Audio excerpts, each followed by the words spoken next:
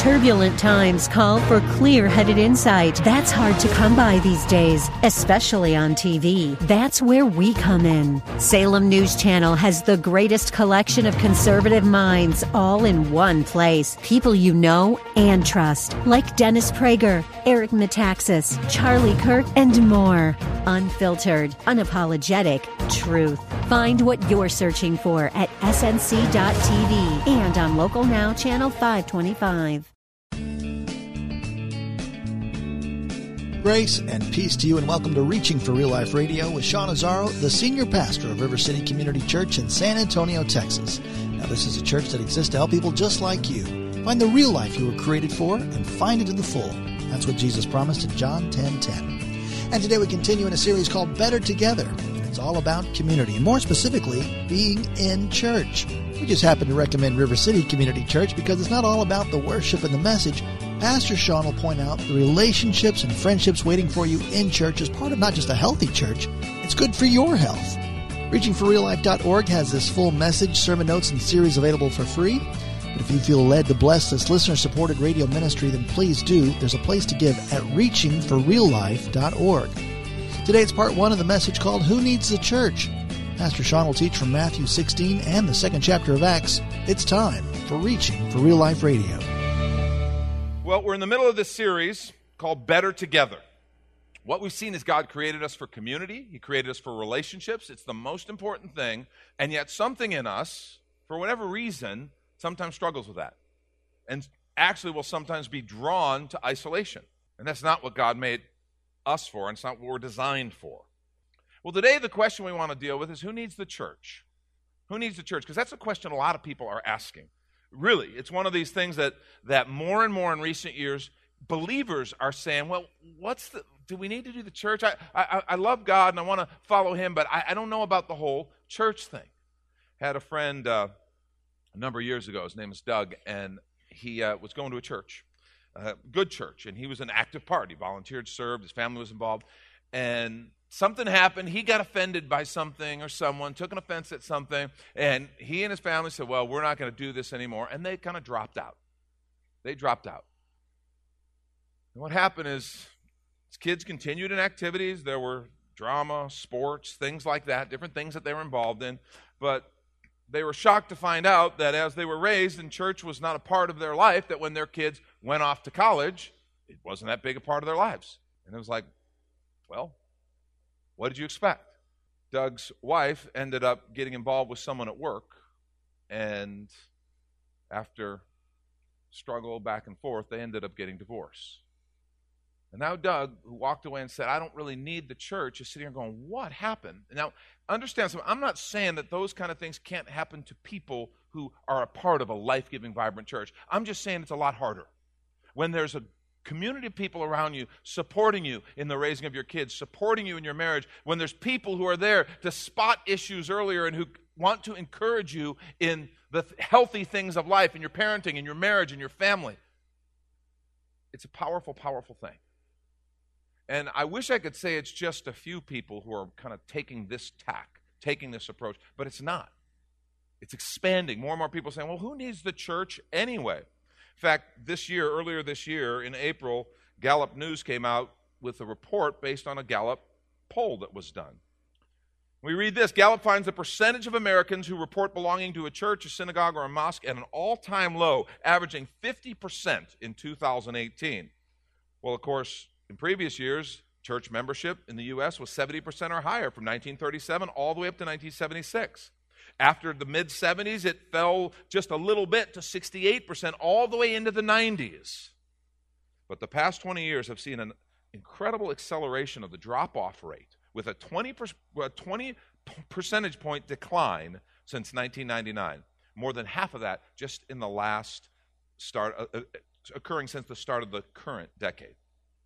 The decline in church membership reflects mostly the fact that fewer Americans than in the past now claim to have any religious affiliation. We refer to them as the nones. When they check religious affiliation, none. However, and this is where I want to center on this morning, even those who do identify with a particular religion or faith are less likely to belong to a church or other place of worship than in the past. Yes, there's been a steep increase in the proportion of Americans who do not have a religious attachment. And they still, even in spite of that, they remain a small minority of the U.S. population. 3/4 of Americans, 77%, still identify with some type of organized religion. That's down from 90% in 1988 to 2000. But that still sizable proportion of religious Americans also contribute to the decline in church membership, as fewer in this group, and this is the one I want to focus on, belong to churches than did so 2 decades ago. At the turn of the century, we're talking 2000, right? 73% of U.S. adults with a religious preference belong to a church, compared with 64% today. So people who said, yeah, I have a faith, and the vast majority of these are Christians that they're talking about. 73% used to, and today 64% who say, yes, I am a Christian, I have a faith, belong to some type of church. Older Americans are far more likely than younger adults to be members of churches. However, church membership has dropped among all the generational groups over the past 2 decades, with a decline of roughly 10 percentage points among traditionalists, baby boomers, and Gen X. Most millennials who were too young to be polled in 98 2000, now they've reached adulthood, their church membership rates are exceedingly low and appear to be a major factor in the drop overall of U.S. church membership. Just 42% of millennials are members of churches on average. By comparison, 20 years ago, 62% of the Gen Xers belonged to a church when they were about the same age as millennials today. And what's interesting is not only are millennials less likely than older adults to identify with a religion, but millennials who are religious, again, these are millennials who say, yes, I have a faith. They are religious, are significantly less likely to belong to a church. 57% of religious millennials belong to a church, compared with 65% or more in older generations. Barna did a study in 2017 called, and the title of it was, well, I love Jesus, but I don't know about the church. But I don't love the church. And there's lots of things that contribute to this. I think there's a general distrust of institutions. There's all kinds of reasons for this. But I want to suggest this is one of those things that is really damaging people's faith. I think there's this false idea that says, you know what, I can fully follow Jesus and be a fully committed follower of Christ without being part of the church. I want to look at some scriptures today that suggest that is absolutely wrong. Now, you're going to recognize and identify this morning that I'm kind of preaching to the choir, because where are you right now? Okay? But yet we're all affected by these attitudes. We are. And I want us, my hope is that through the course of what we look at in the scriptures today, every one of us will maybe sit up a little straighter and recognize what we're a part of. Recognize what God's called us to, and be able to be a voice for, and for lack of a better term, a cheerleader of what God is doing and wants to do through His church here in this area as well as around the world. Now, if you have your Bibles, turn to Matthew chapter 16, because this is really the first time we see this idea of the church presented. Matthew 16, beginning at verse 13, Jesus is talking to His disciples, and we're told, now, when Jesus came into the district of Caesarea Philippi, He asked His disciples, who do people say that the Son of Man is? And that was a reference He used to Himself.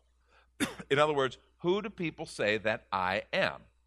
Who do people say that I am? And it's kind of interesting because if, maybe you or I walked around all our friends, hey, what are people saying about me? What's the buzz on the street about me? They might say, dude, nobody's talking about you but you, right? But that wasn't the case with Jesus. The fact is, with Jesus, there were a lot of people. Everybody seemed to have an opinion. Look what they tell him. They said, some say, well, John the Baptist. Others say Elijah. Still others, Jeremiah, or one of the prophets. Either John the Baptist brought back from the dead, Elijah returned, or maybe even Jeremiah, one of the other prophets. And then He said to them, and this is the most important question any of us are ever going to have to deal with. Who do you say that I am? Who do you say that I am? But Simon Peter replied, you are the Christ, the Son of the living God. And Jesus answered him, blessed are you, Simon Bar-Jonah, for flesh and blood has not revealed this to you, but my Father who's in heaven. And I tell you, you are Peter, and on this rock I will build my church, and the gates of hell shall not prevail against it. Jesus literally at this point renames him. His name is Simon, but He gives him this other name, Peter, which means the rock. Although it's interesting, it actually was probably better translated stone, a piece of this big rock. These two words are different. You are Peter, and on this rock You are a stone that is a part of this rock. And on this rock, the rock of your confession, this reality that you had revealed to you by my Father, I will build my church. Who's going to build the church? Jesus. Whose church is it? Jesus' church. By the way, I'm talking to you guys here in front of me. I just help me out. Well, let's do this together, shall we? I will build my church in Jesus. I get nervous when people go, we're going to go over to your church, Sean. Or where do you go to church? Oh, I go to church. I go to this one's church, or I go to that one's church, and they name the pastor. Or even when they say, I understand that if you bring a guest, they might say, well, I'm going to go to my friend's church. As long as we all understand, wait a minute, it's Jesus' church. It belongs to him. He said he would build it. It is something that he came up with. That's what the church is. It's not something we came up with, something he came up with, and it is his. And the gates of hell shall not prevail against it. That's a really interesting phrase, because sometimes I think we in church sometimes think we're going to come in here and the hell is on the outside and we're going to protect ourselves from hell because the gates of hell are coming after us. I've never seen someone use gates as an offensive weapon. You ever seen an army attack others with gates? Get away, you. Yeah, it just doesn't happen. The idea here is we are the attackers. We're on the offensive. We're the ones who are going after hell. And here's the deal. All hell has is stolen property. And what we're talking about is people's lives. What are the gates of hell holding in? People. People who God created for something beautiful. People who God loves passionately. People who he has a destiny and a vision for. And who, because of sin, because of brokenness, because of just the stuff of the world, are missing out on what God has.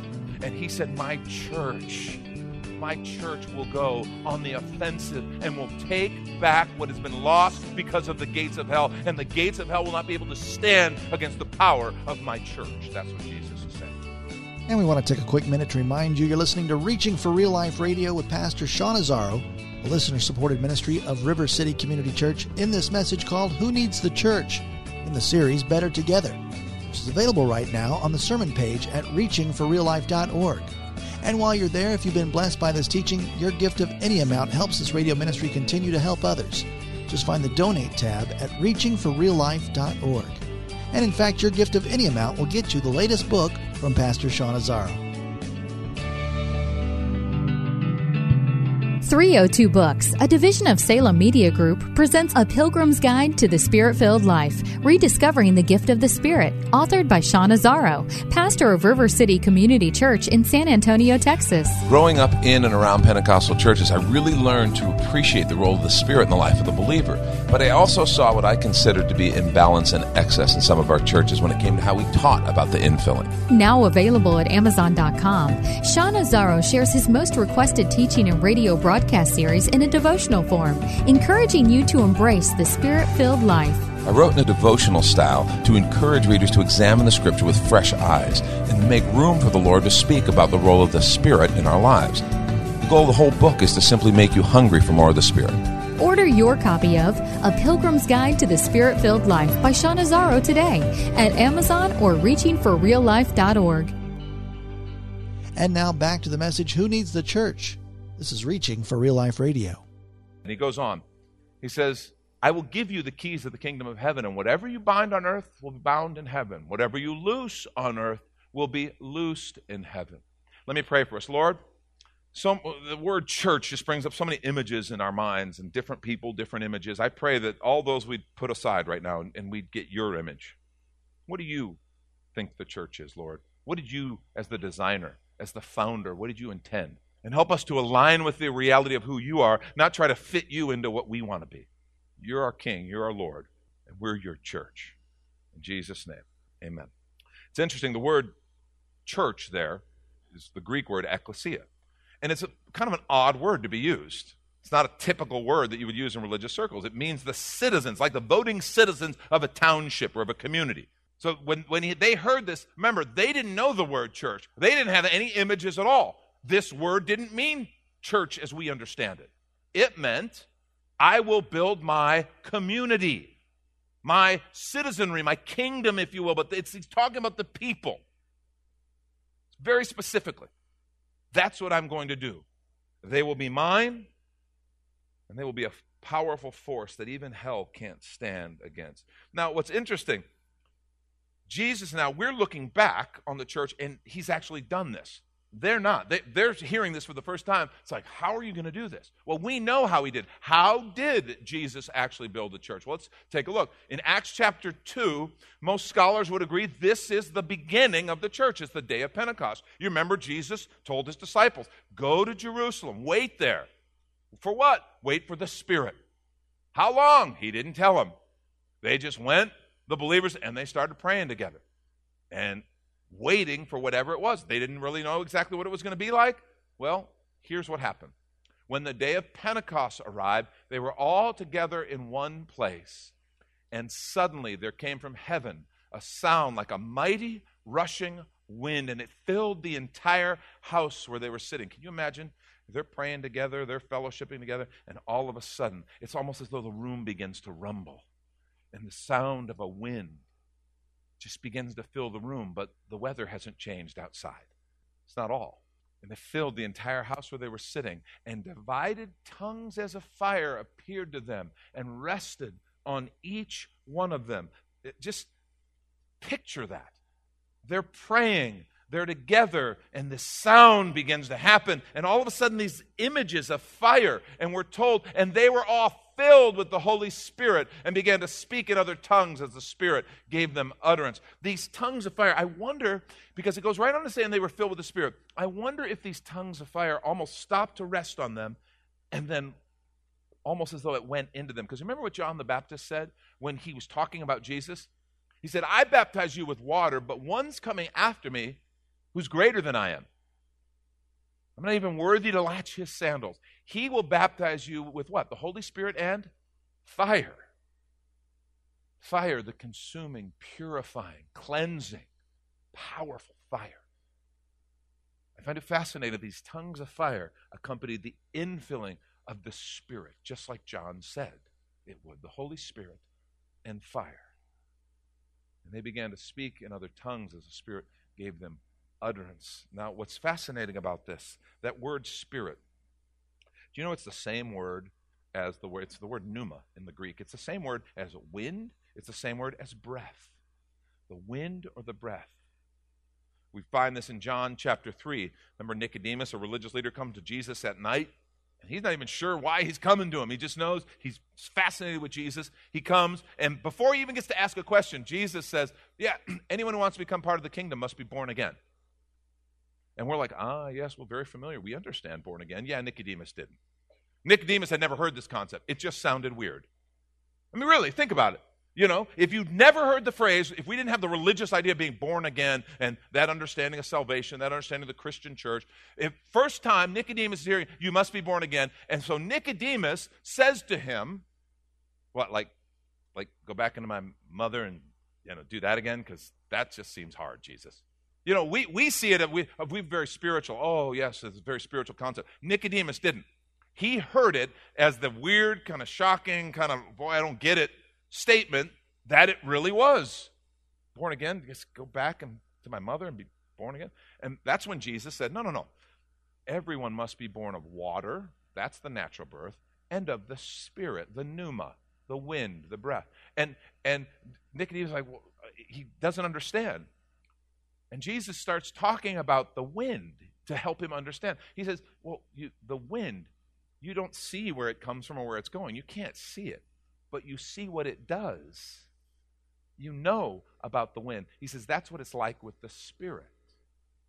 And he's telling them this born-again experience is a birth of the Spirit. That's what happened in Acts chapter 2.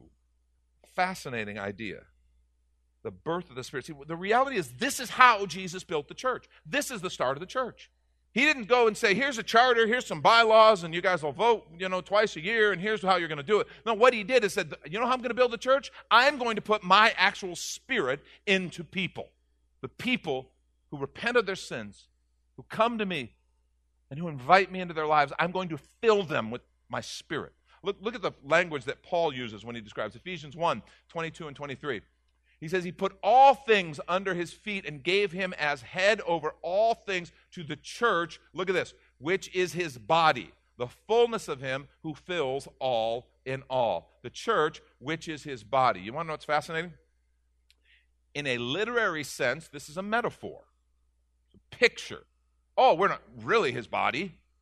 It's a picture. Is he using that to describe something? In a literary sense, that might be true. In a theological sense, that's not true. This is literal. Because his Spirit dwells us. We literally are the body of his Spirit, moving, acting, operating in the world. That's why we're called his body, the fullness of him who fills all in all. Later in Ephesians 2, 19 through 22, he says, so then you're no longer strangers and aliens, but you're fellow citizens with the saints and members of the household of God, built on the foundation of the apostles and the prophets, Christ Jesus himself being the cornerstone. This is what we're a part of, in whom the whole structure being joined together grows into a holy temple in the Lord. In him you also are being built together into a dwelling place for God by what? By the Spirit. By the Spirit. This is how he chose to do it. He said, I will build my church. This was his strategy. This was his methodology. I will fill them with my Spirit, and they will become my body in the world. They will be that manifest picture of my presence all throughout the world. I want to, if you're taking notes, I want to say this is our main point this morning. Write it down. The embodiment of the gospel is the community called the church.